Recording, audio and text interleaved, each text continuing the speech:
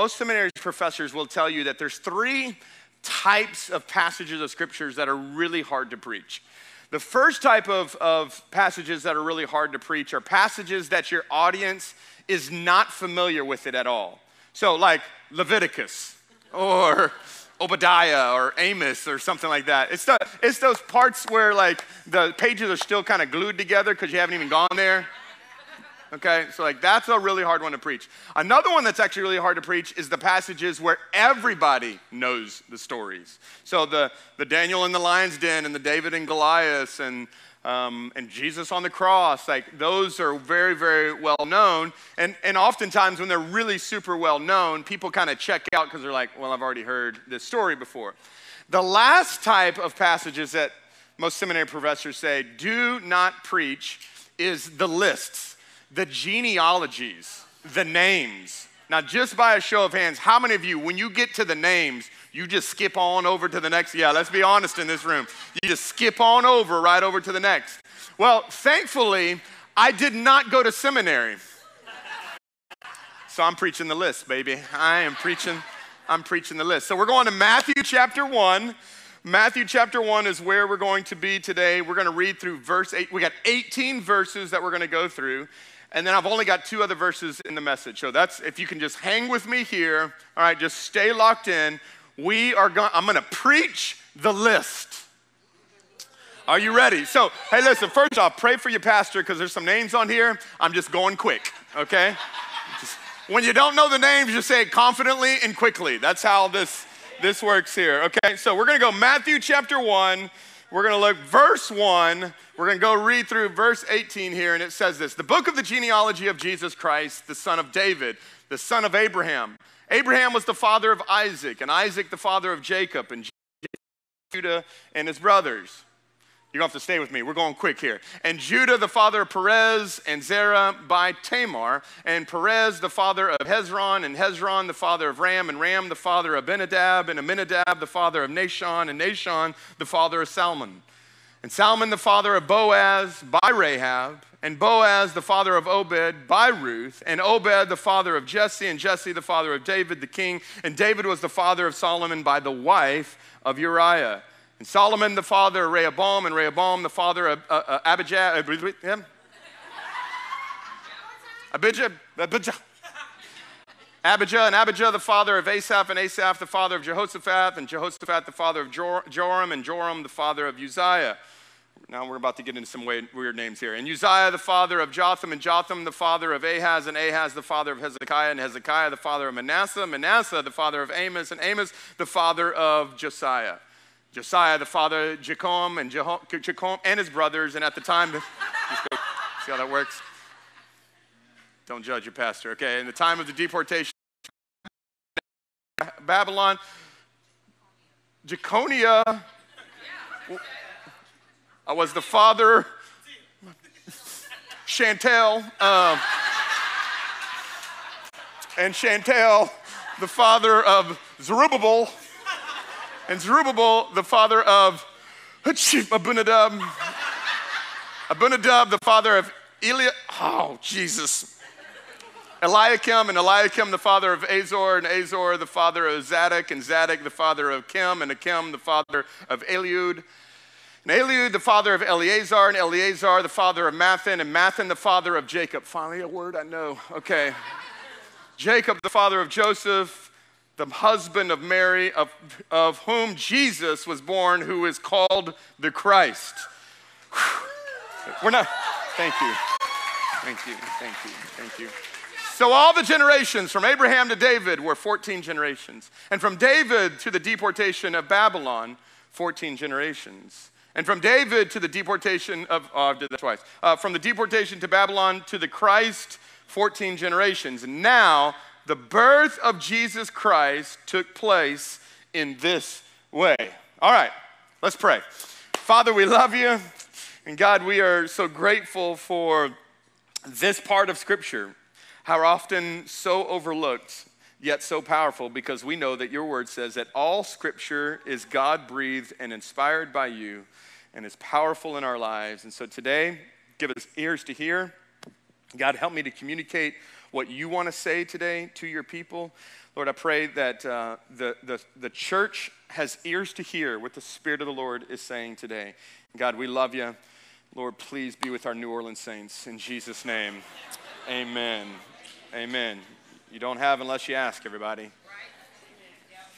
So let's be honest here. Most of us, when it comes to the genealogies in all scriptures, skip the list, right? Because, I mean, who wants to read baby daddy after baby daddy after baby daddy after baby daddy after baby daddy after baby daddy? Nobody wants to read those. But if you skip the list, specifically if you skip the Matthew 1 list, you miss the power of the list because there's so much power in this list. And what you really miss is you miss Christmas.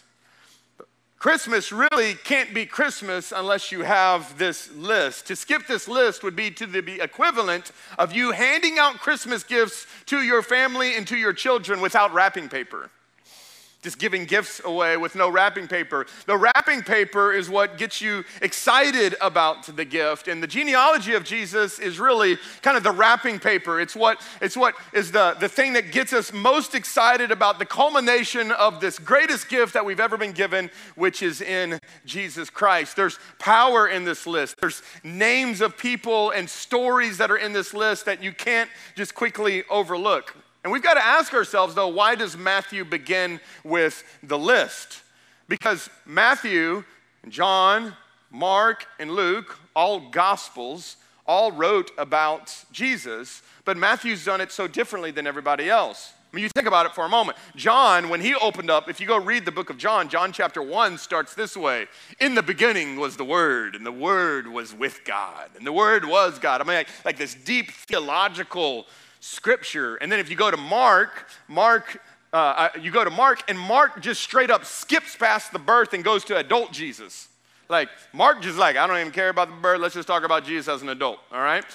And then you go to Luke, and Luke is a doctor, and Luke is precise, and Luke is detailed, and Luke at the beginning of Luke starts off with, I have given this very intentional thought. I have gone through the order, and I'm sharing this with you in detail. Oftentimes when we read the birth of Jesus, we read out of Luke chapter 2, but Matthew does it completely different. Matthew is writing to even a different audience. Matthew is writing to a Jewish audience. And this Jewish audience would have been for hundreds and hundreds and hundreds of years been waiting for this anticipated Messiah that would come. And Matthew, who is a Jewish tax collector, who worked for the Roman government as a Jewish tax collector, who was very hated by most Jews, he's got a different perspective on everything. Matthew comes into the story wanting to try to convince the Jewish people, hey, listen, I know you know Father Abraham, that's your father, because everybody knows Father Abraham, but I'm here today to tell you that if you think Abraham's awesome, wait till you meet Jesus.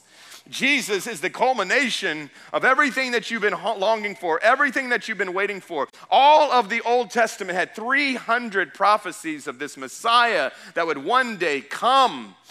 And here we are on the scene in Matthew chapter 1, and you get all of these father of the father of the father of the father of the father. And what Matthew is trying, through the inspiration of the Holy Spirit, to help us see is what it took for Jesus to actually get here. Because Jesus is not only the king on earth because he's from heaven, Jesus is the king on earth because he came through the lineage of a king. So he's king by nature and he's king by heavenly assignment, both in kingship. And so today we're going to look into that. Now, really the genealogy is like your ancestry.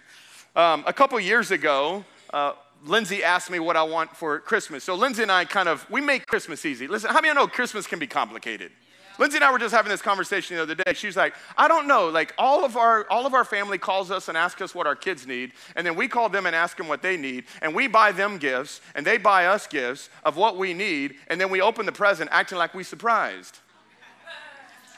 She was like, could we just maybe not, and we just buy ourselves our own gifts, and they buy themselves their own gifts. Like, we make this a lot easier. So that's kind of what Lindsay and I do. We really kind of just, hey, what do you want? And Lindsay actually just buys her own Christmas gift. I know, sounds bad for me, but she loves it. Don't judge me, okay? So she always, I'm buying it. Okay, good. Merry Christmas. All right.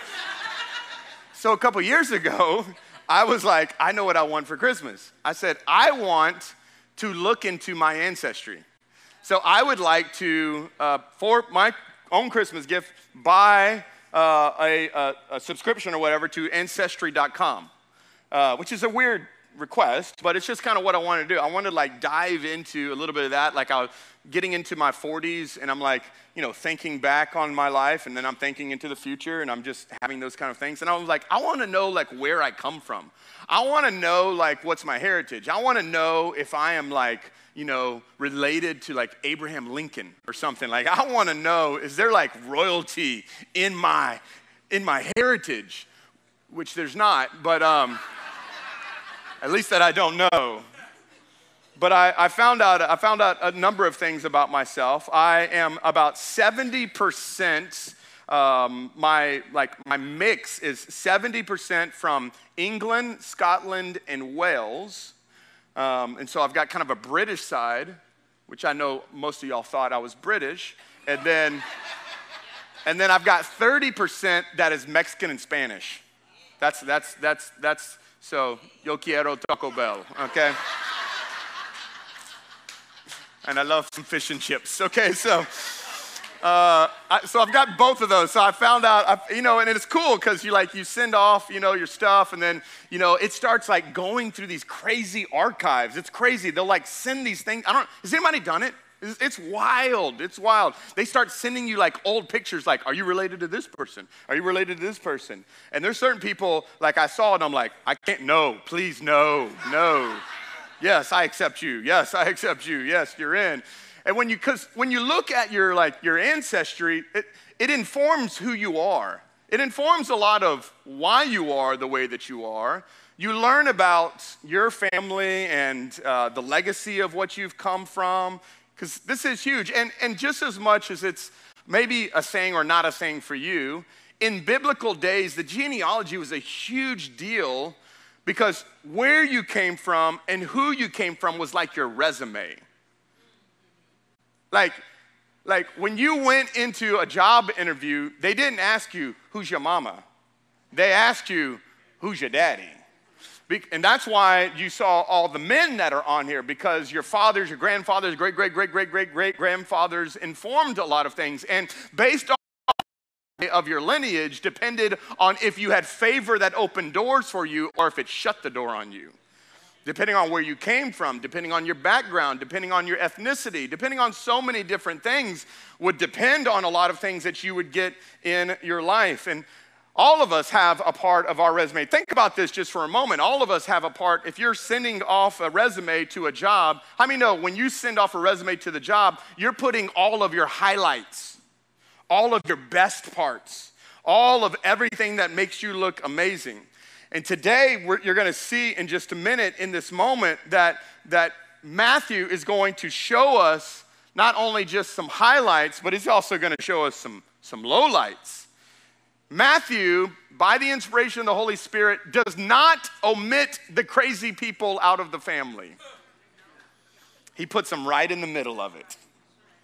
How many, when you look through your family tree and you're starting to how many know there's certain people in your family that you introduce, and there are certain people in your family you explain?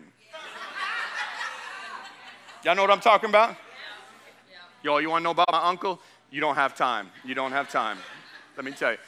When Jesus thinks back at his heritage, his resume and lineage of people, he's got some family he introduces, and then he's got some family he's going to have to explain.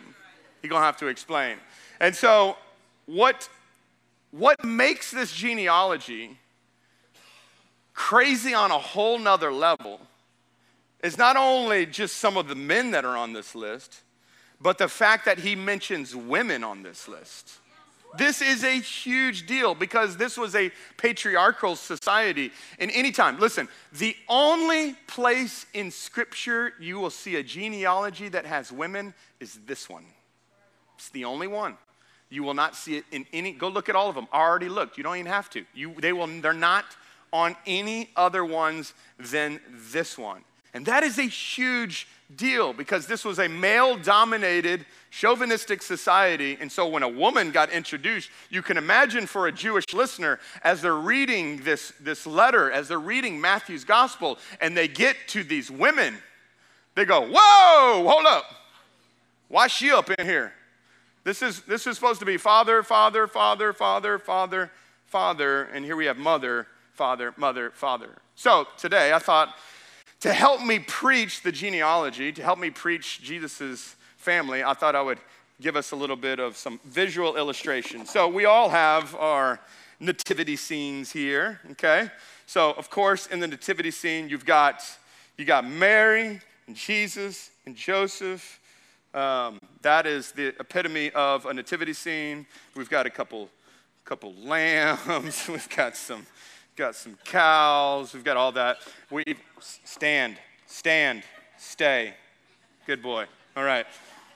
We've got wise men, right, that were here at the lineage.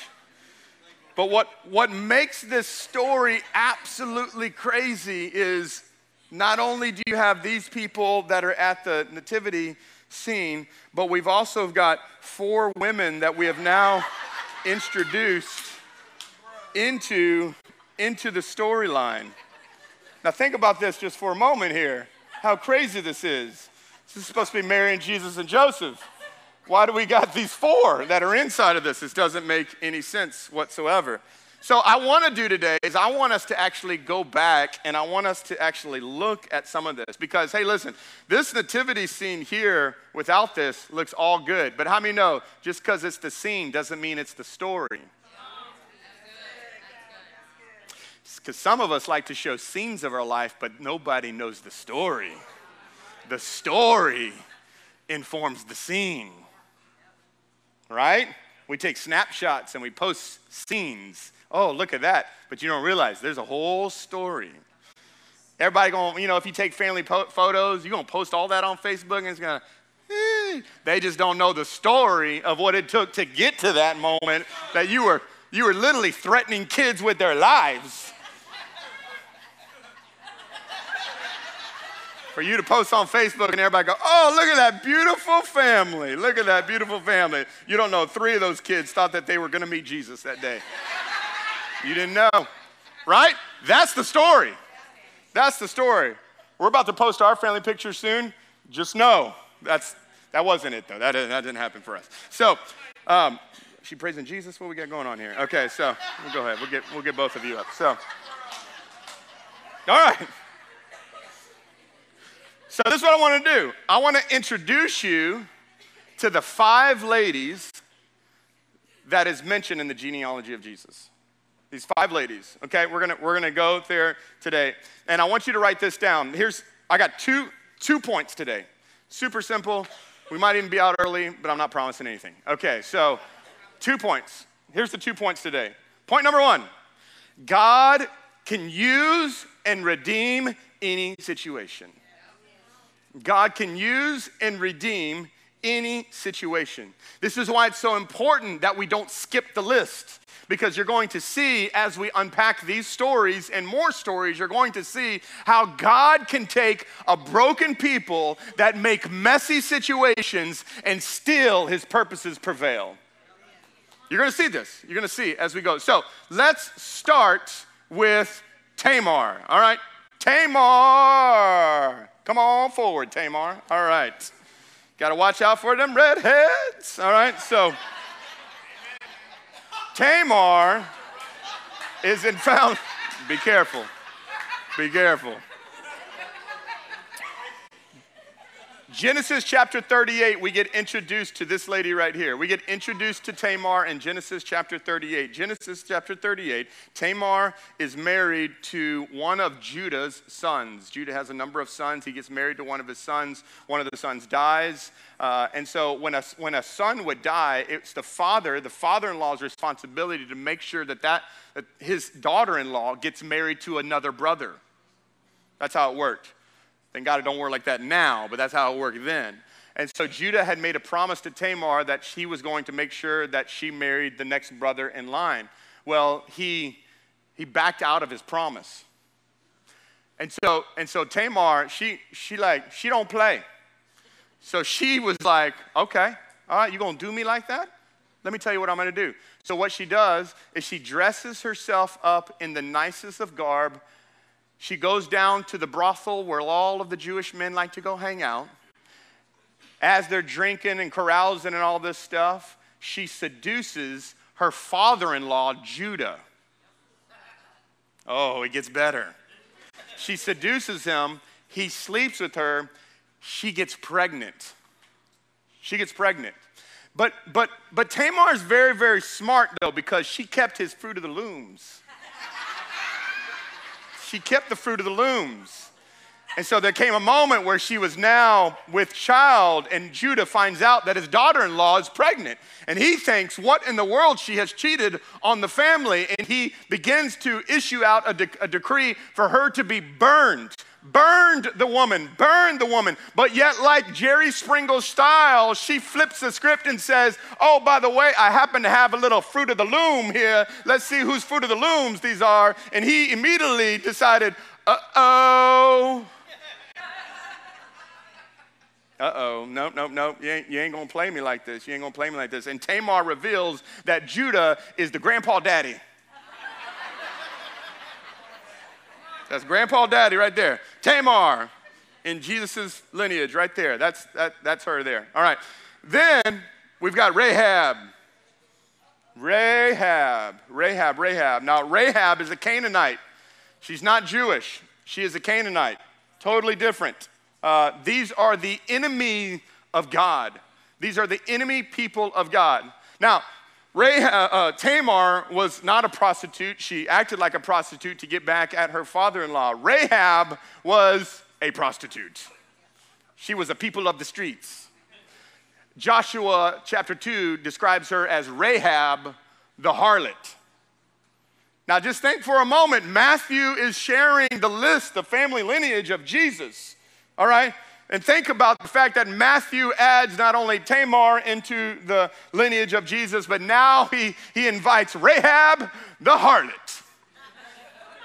I mean, no, that person, I mean, no, when you're doing a resume and you think of a, oh my goodness, she is a woman of non-discretion. So, thank y'all.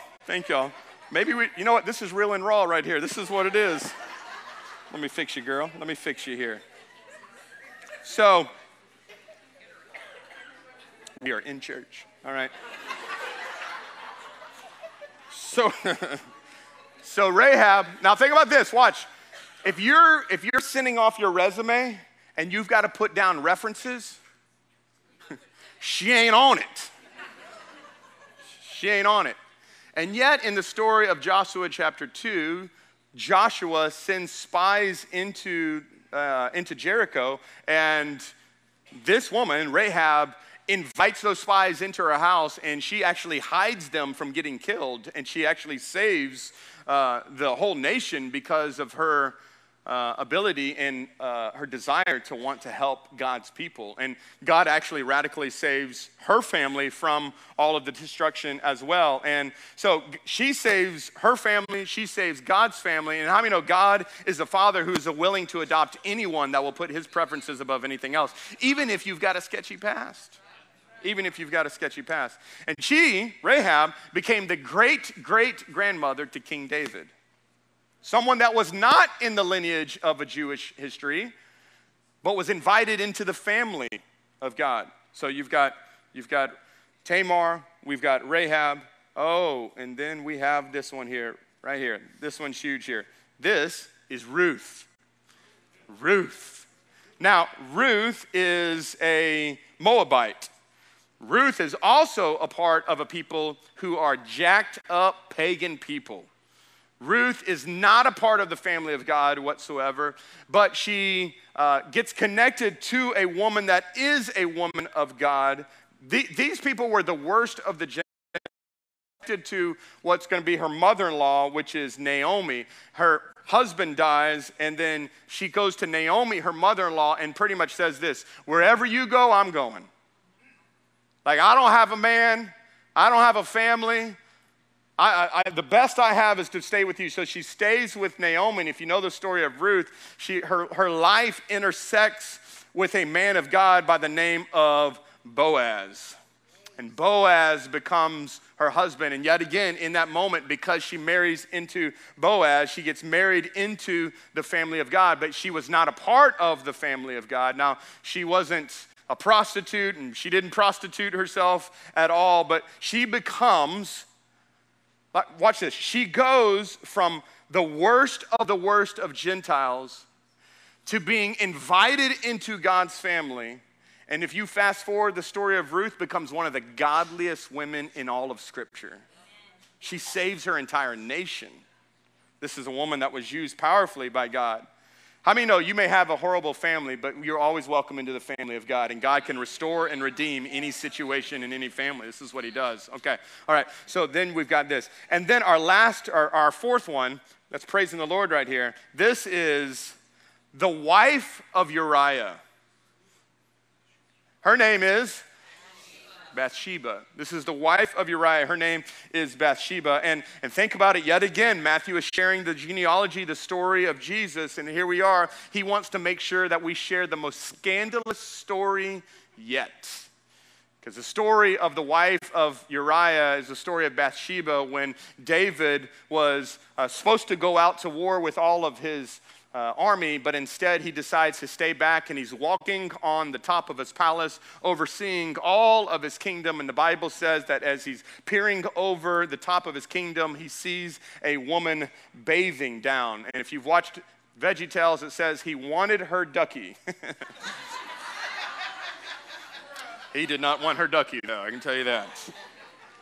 He sends out a text message to her and says, "Hey, girl, the king wants to see you." She comes into his kingdom and his palace, and he sleeps with her. She gets pregnant.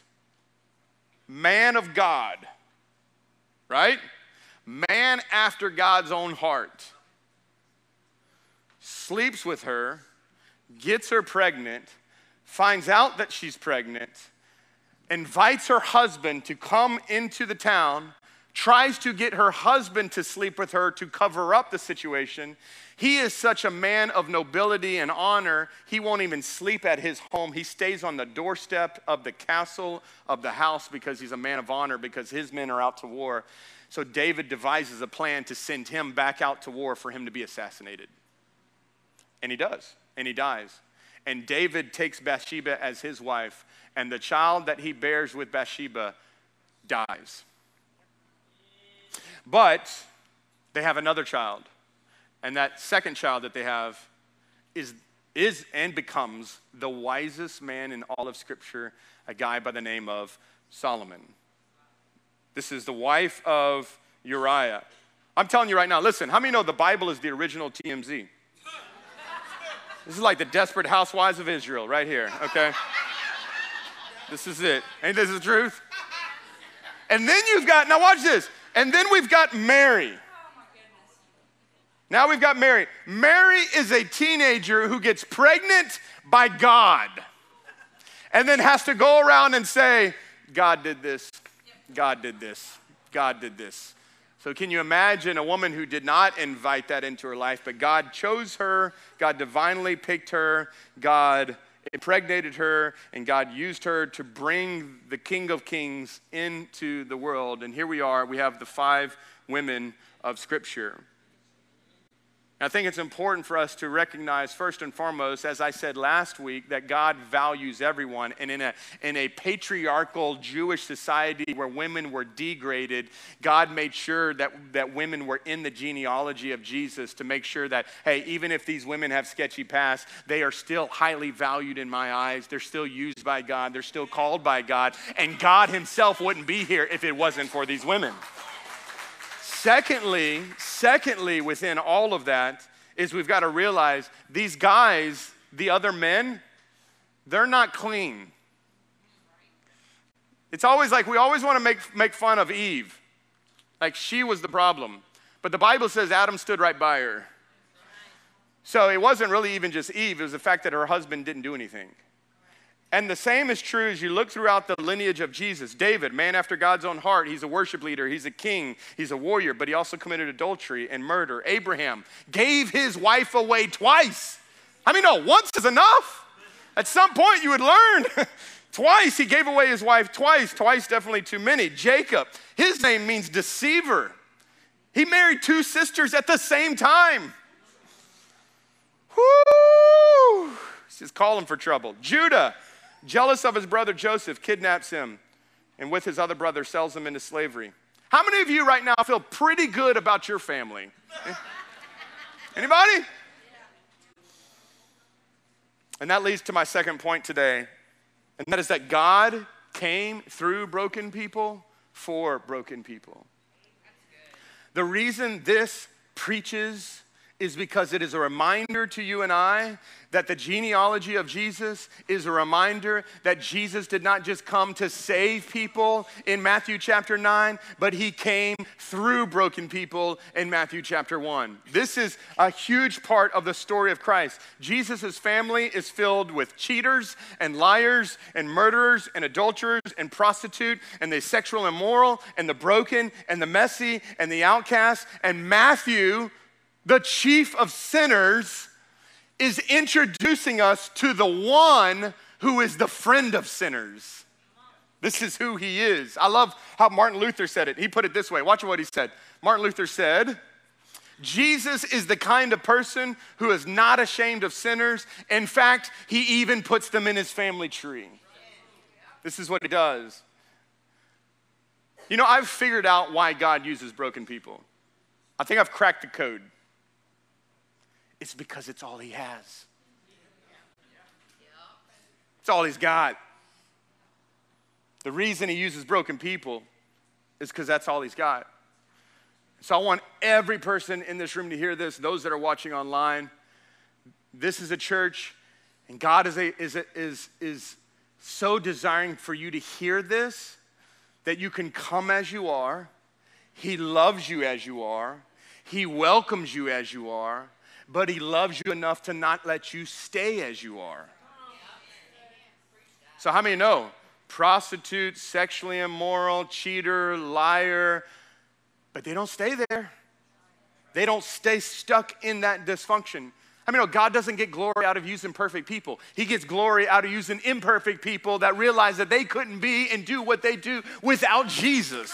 Jesus is the answer. Let me show you scripture here. Let me show you what scripture. Ephesians 1, 4-5 says this. Even before he made the world.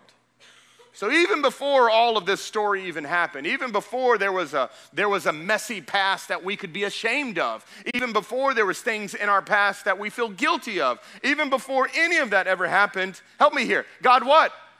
Come on, he loved us and he what? And he chose us in Christ to be holy, to be without fault in his eyes. God decided in advance, like he chose you in advance, to adopt us into his own family by bringing us to himself through Jesus Christ. The only thing that makes this jacked up, messed up story not as messed up is this baby that's in the center of it all. How many know? When Jesus is in the center of your story, it does not matter about anything else because Jesus can redeem and heal and restore all of the stories, all of the men, all of the women. I'm in the family not because of what I'm done. I'm in the family because of what this baby has done when he grows up to become the Savior of the world. Jesus changes our story.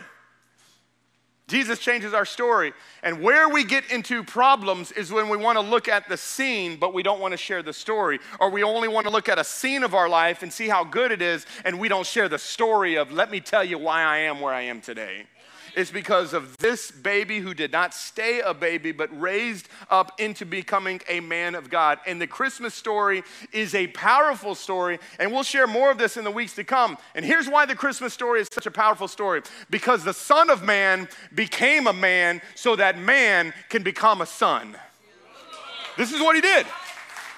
The Son of Man became a man so that every man, woman, child can become a son.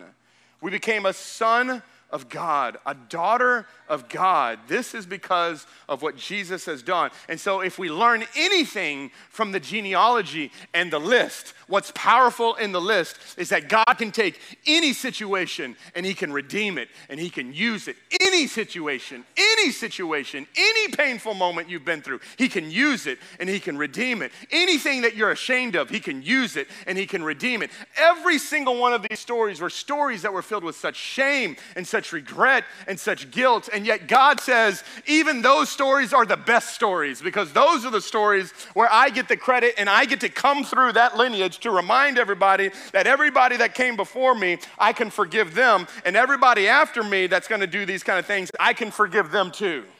I can forgive them too. This is the gospel that we preach. Matthew 1:21, let's look of this. It says this, she, speaking of Mary, this fifth woman that is in the genealogy, she will bear a son, and you shall call his name Jesus, for he will save his people from their sins.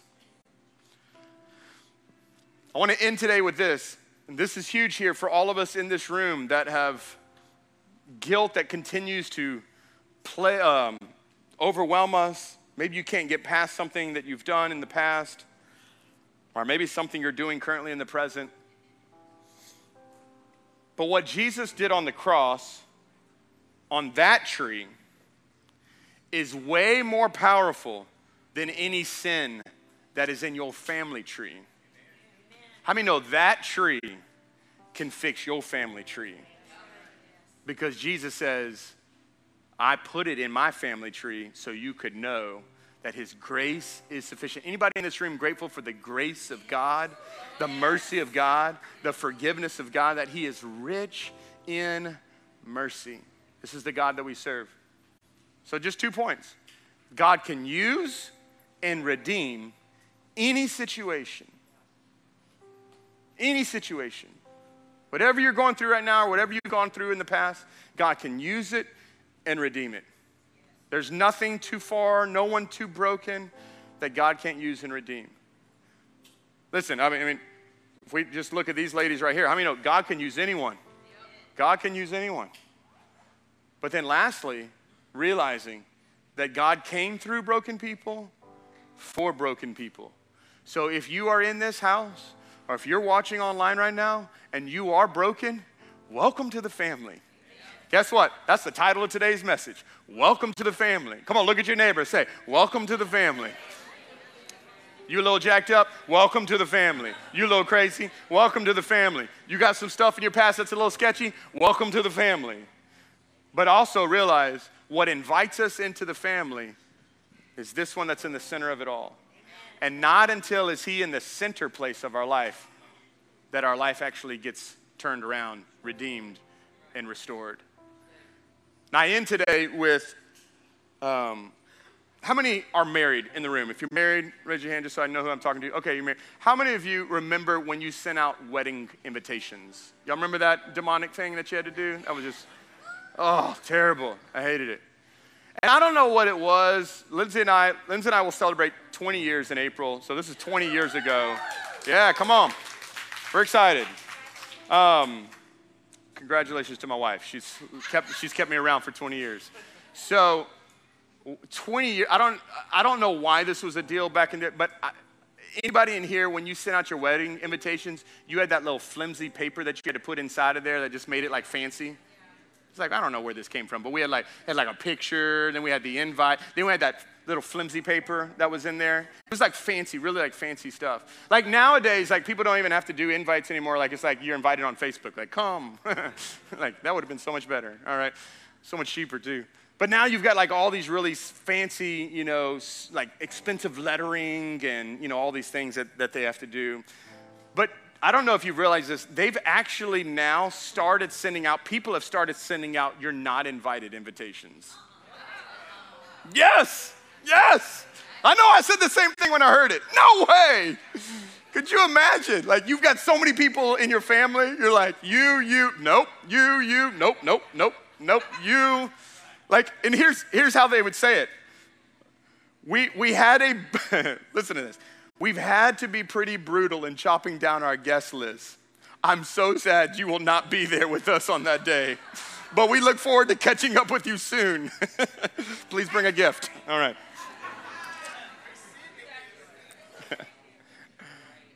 How many of you in here are glad that Jesus never sent uninvited gifts, uninvited letters, cards?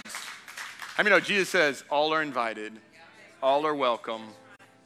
I'm just grateful for that. All are invited, all are welcome. No matter what you've done, no matter what your past is, all are invited, all are welcome. Father, we love you.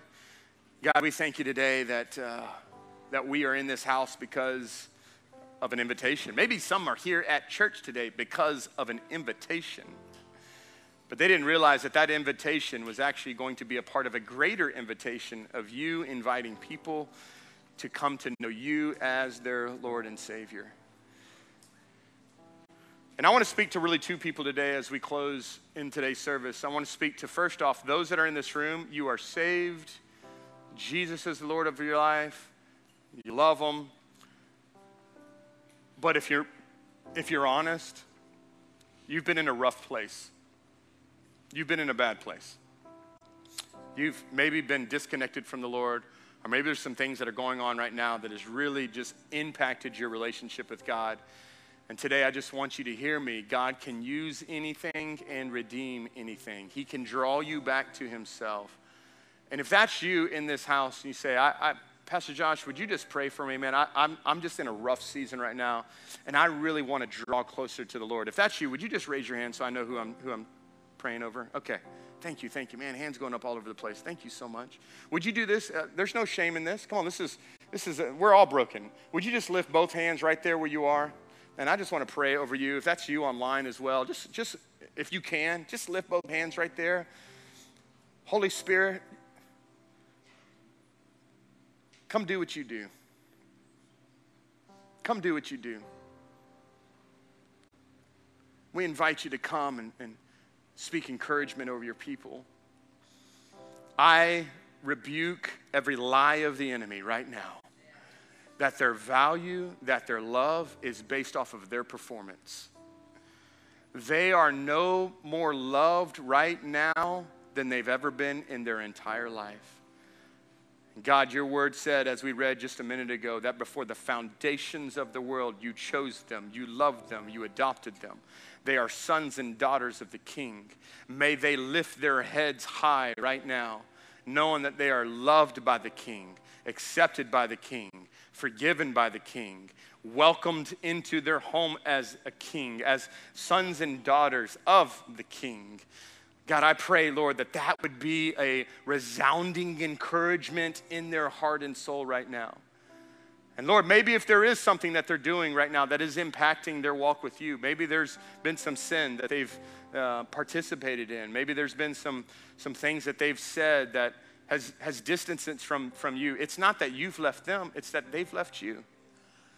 And so, Father, I pray that there would be a returning of home, a coming back to, a calling to, an invitation. God, we thank you that when we call out to you, you are so near and dear to them right now.